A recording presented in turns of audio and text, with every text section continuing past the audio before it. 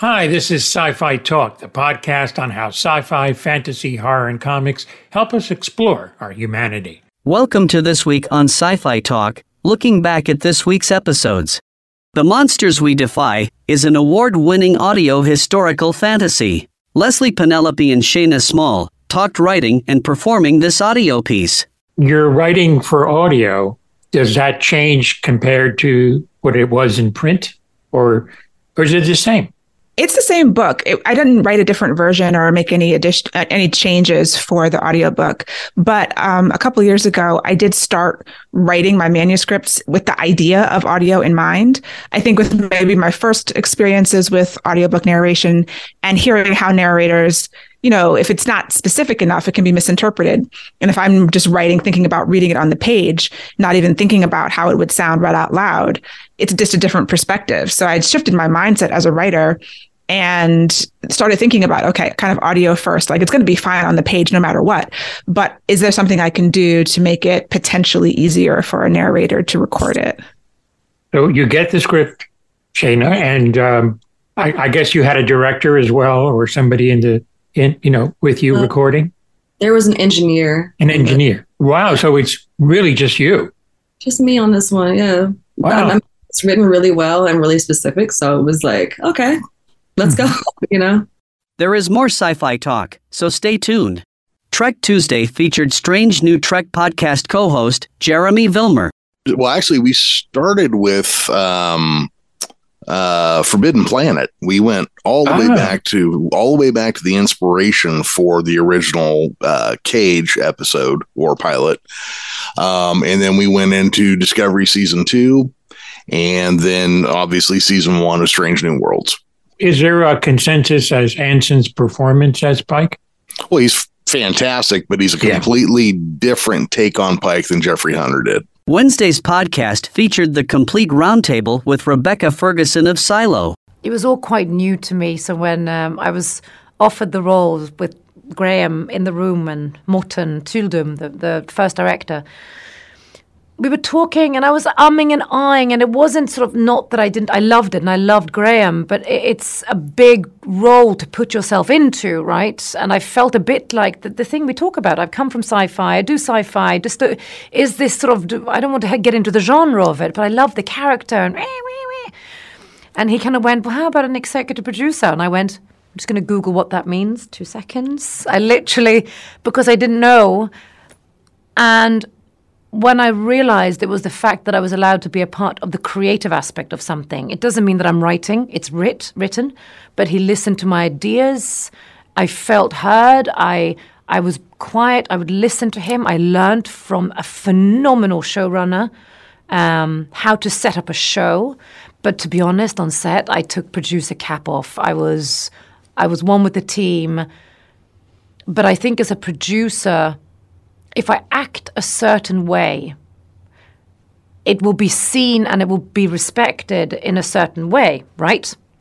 And as a lead. So if I want equality and I want certain mannerisms that I will act upon, I don't like hierarchy, then that will be the setting. And I think Graham had that as well. So we had the most incredible energy on set because everyone was a part of it. And I don't know if that's because of an executive role or people feeling like it was more important. I listen to Graham and I watch other people and I just do what I feel is important for a good set. One of the themes is what the past can teach us about our future. What does Juliet hope the past can teach her about this future? I think what's interesting for Juliet is the fact that she's hiding away from the past, and what the future is doing is actually unraveling a box that she has for years tried to not unpack. And I think she's coming to terms with that grief and loss is something that makes you whole. She's put in a position of leadership to move something forward, but how can you move things forward if you're not whole, right? Sci-Fi Talk returns in a moment. After Sci-Fi Talk Weekly on Thursday, Friday had the first part of coverage of the Fear the Walking Dead roundtables. What an arc to come back to this season. What's it been like to play really some very different facets for Madison this year? It's always challenging. This show has always put us through our courses. And that's what we love about it. When I first spoke to Ian and Andrew about coming back on the show, they sort of presented the arc to me. It was very exciting to me, more than I expected it to be. I just jumped in and did it. And this season, I think we really see Madison. We start with Madison in the place that's her lowest I've ever played, the darkest I've ever played. And then part of Madison's arc will be, how does she find herself? How does she reconcile the things she's done? How does she put herself back together if she does? That's been the journey to play, which was very challenging. There's more of the Fear the Walking Dead episode 1 of the season 8 roundtables in a moment. What the journey meant to the actors.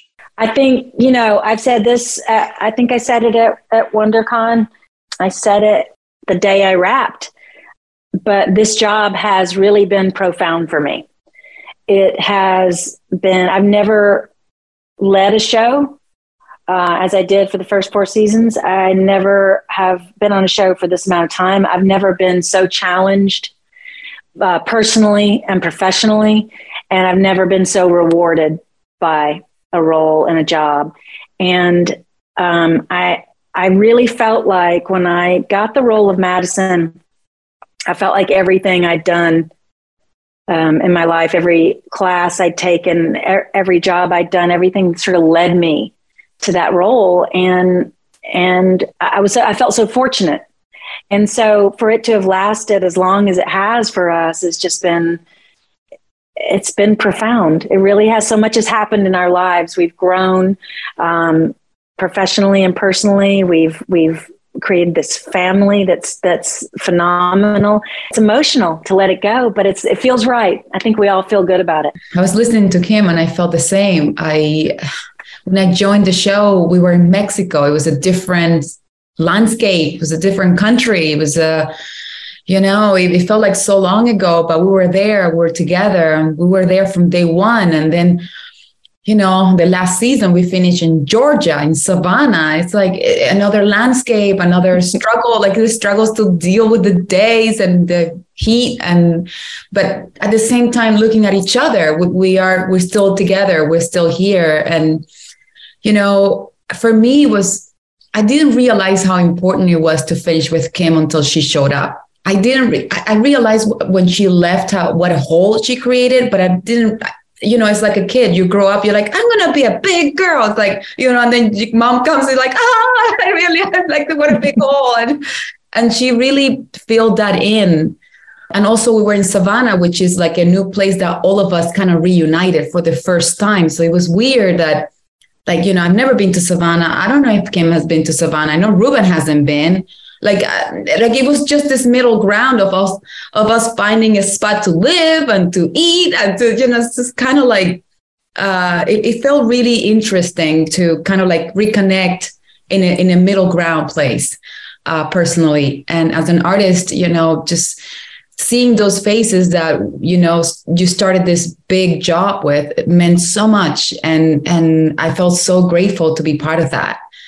For my journey as an artist. And I felt like this job has prepared me for so much in the future. Definitely, I learned that, nobody's gone until they're gone for real. and really, it's crazy. And that, there's always room for surprises. And this is this kind of career that just never stops surprising us, really. Never, just never stops. Well, first of all, it took me out of unemployment. That's very good.